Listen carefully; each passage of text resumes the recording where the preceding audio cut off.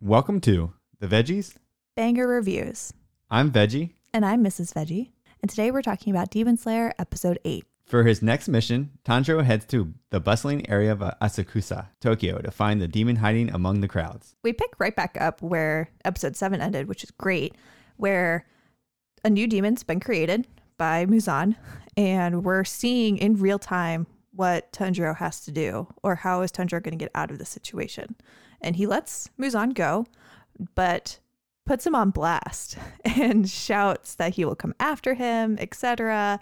And we find out that Muzan has been using an alter ego with his family, which I thought was really clever and something that we needed to see, was that he is super smart in that he has separated his demon life from his quote unquote human life. So I thought that was actually very good. And then we're kind of introduced to a new demon who's trying to help Tanjiro throughout this awkward situation. So before we go talk about this new demon, let's talk about the demon that Muzan has turned. So Tanjiro, you see the compassion part of Tanjiro come back out because he legitimately takes off his cowl hood, whatever you want to actually refer to it as, wraps around his hand and stuffs it in the newly formed demon's mouth and pretty much explains that, like, hey, it's going to be okay. You're perfectly fine. I'm not going to kill you because you haven't killed anyone yet. So it's pretty cool that Tanjiro still has this thing that, like, when he finds a demon that actually has killed people, it's easy for him to kill said demon. And then when it's a newly formed demon, he practices compassion and says, hey, like, it wasn't your fault that this happened to you, kind of thing. Let me try to protect you as much as I can. Well, and we get pointed out this, but he still calls that person a person. They're not a demon to him yet. And then when we see this other demon appear to help, they even acknowledge, like, hey, you talk to that person as a person, even though they're technically a demon now.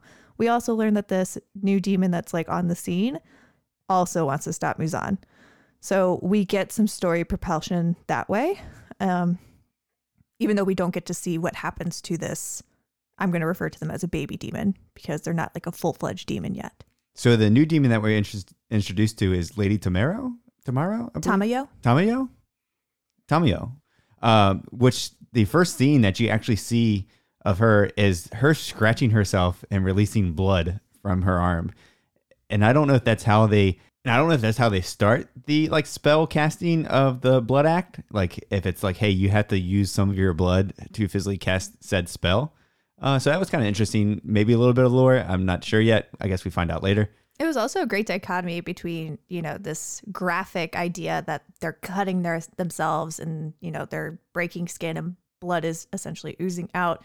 But then it's very flowery. It's very pretty. It's this intense yellow, and it's very ethereal, and it takes over the whole entire area because even the police are like, what's up with all these flowers? I can't see anything. So I thought it was a really good dichotomy of images, and it fits with this demon, Tamayo. So I think we'll learn more about it. Hopefully we get more of that lore moving forward. What I'm really glad, though, is that we acknowledged that Tanjiro abandoned Nezuko with the udon noodle guy.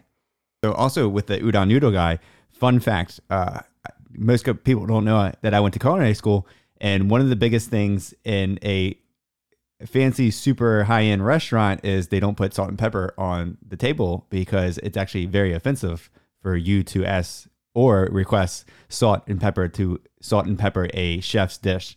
So I don't know if that's the same thing that goes in Japan, where this guy was very upset that Tanjiro ordered the udon noodles and physically dropped the bowl and left and ran away before even eating it. But I think it actually is because Tanjiro then says, hey, give me 2 bowls of udon noodles and, like, I'll eat them right in front of you just to show how good they are and how, like, amazing of a cook you are. I will say the udon noodle bowl did look really good. When I have ramen, that's actually, when you see the scene of him eating that, that's how I look when I shove ramen and noodles in my face. Just add a beard. But from there, he consumes the udon noodles, both bowls of udon noodles, and he says, like, hey, thank you so much. That was a great meal. And physically, they turn around and start walking away. And then you see Nezuko get into her, like, little demon form of, like, hey, something's going on. And so we're introduced then to Yushiro, even though we don't have his name at that time. and he has to escort them to Tamio because there's a concealment spell. And I guess this concealment spell is stronger than what Tanjiro's probably dealt with before. This scene is kind of cute because Tanjiro immediately goes into big brother mode when Yushiro insults Nezuko and says that she's not attractive. I appreciated that. That was some redemption to his language that he used towards her last episode for me.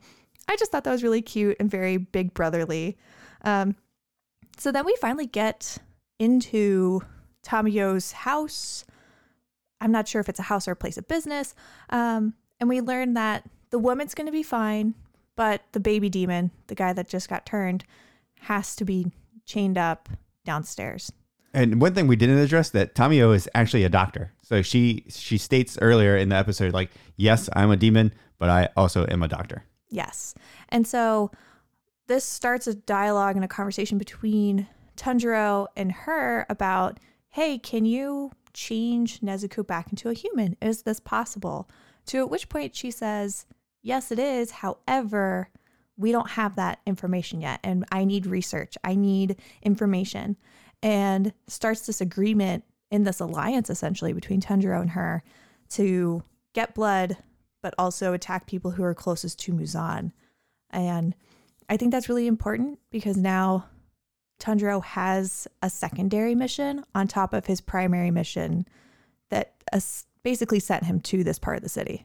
And we actually did skip over the one cool part of this episode, and that's when he leaves his family to the taxi or whatever they refer to in Japan and says, like, hey, get my family home safe. He's like, I got to attend to business, even though we knew what he's really doing. And he turns around, walks through an alley, runs into what I assume is like a drunk guy. And he bumps into him. And Muzan actually bumps into the guy, and Muzan is like very apologetic. You can tell he doesn't want anything to actually have this interaction with the guy. He's like, just leave me alone. So he's like, hey, I'm sorry. But the drunk guy, being the drunk guy, pushes it too far and pretty much grabs Muzan by the shoulder and is like, hey, look where you're going, bud. We have something, like, you bumped into me. We're going to fight. That's when like the super demon strength comes down. Muzan punches the dude in the face so hard that it throws him against the wall. He bashes his head against the wall, and that pretty much just kills the guy instantly, which enrages the bigger brother that's, I don't know, 8 foot tall compared to the smaller brother. That's when Muzan then kicks the bigger brother into space and ruptures like every organ in his body, because when he gets to the top of the peak of the flight, he spews blood all over the ground. After that, the sister there is crying, and Muzan asks the sister like a bunch of questions, like, hey, do you think I'm ugly? Do you think I'm pale? Like, pretty much like, I'm a okay human. Like, I'm not a demon, even though he is a demon. But what I got out of it, it seemed like he was going to let the sister go and be like, hey, go about your way. But that's when he actually takes his hand, spins out, I don't know if you want to call it talent, longer fingernail, whatever you want to call it, and sticks it in the middle of her forehead. And then he says to her, like, hey, what happens when I give you so much demon blood of mine? It's such a fast transfer to the human body that you guys can't stand it, that you guys just turn into mush. Yeah, essentially. So when I saw this, I was pretty much wondering, is this what he did to Nezuko? Like, did he physically like stop? Because you don't see any like slash marks or puncture marks even on Nezuko. Like, they never go over like, oh, she was bitten or whatever. So far, it seems like, I would say most of his blood is by his fingernails, because legitly if the demon bites another demon, so the Muzan attacked the guy into the town and he bit his wife in the shoulder, would his wife become a demon, or does it have to be through the fingernails, or could even that demon turn into a demon? And the cool thing about the question that I just asked is it's physically answered later in the episode. Yes, it is. What I actually really liked about this whole scene with Muzan is that he's clearly triggered by the idea of death, because the drunk guy insults him by calling him pale. Oh, did you just keel over? And when he's basically antagonizing this poor woman who hasn't done anything to him, he's basically like, I'm about as close to perfection as you can get. I will never die. And he's clearly triggered by the idea of death, which then leads us to a flashback in his mind after he sends his little demon peons to attack Tanjiro that he was really close to death at one point. And I can't wait to explore that more in later episodes. Yeah, when they go back to the flashback, you can tell the one thing about the demon slayer that you can see, and he has the red hair and it's long. I'm thinking Tanjiro's dad is in there somehow. But I guess eventually maybe we find out that Muzan killed Tanjiro's dad in early age, and maybe that's why big brain right here. Maybe this is something that Tanjiro's dad is at the point of killing Muzan after attacking like Muzan's family. Maybe like they're actually like prior family, they're all demons, and say Muzan comes out and kills his family, and that's why Muzan takes the time to go out and kills Tanjiro's family. Interesting. Okay. That we'll figure out hopefully motivations and history throughout this whole process. So we're given that whole part of the story. The other part that I really gleaned from this is that Tamayo and Yushiro have basically become vampires, going back to my original kind of relating demons to vampires, because now they only drink blood. They are vampires, guys. They've become vampires. Yeah, that was a weird concept that they're like, hey, we don't actually like take blood from people. We go and ask them for it, which I guess is kind of a cool concept because they officially are like, yes, they're using the blood to stay alive, but they're actually studying how to help and take over Muzan and stuff.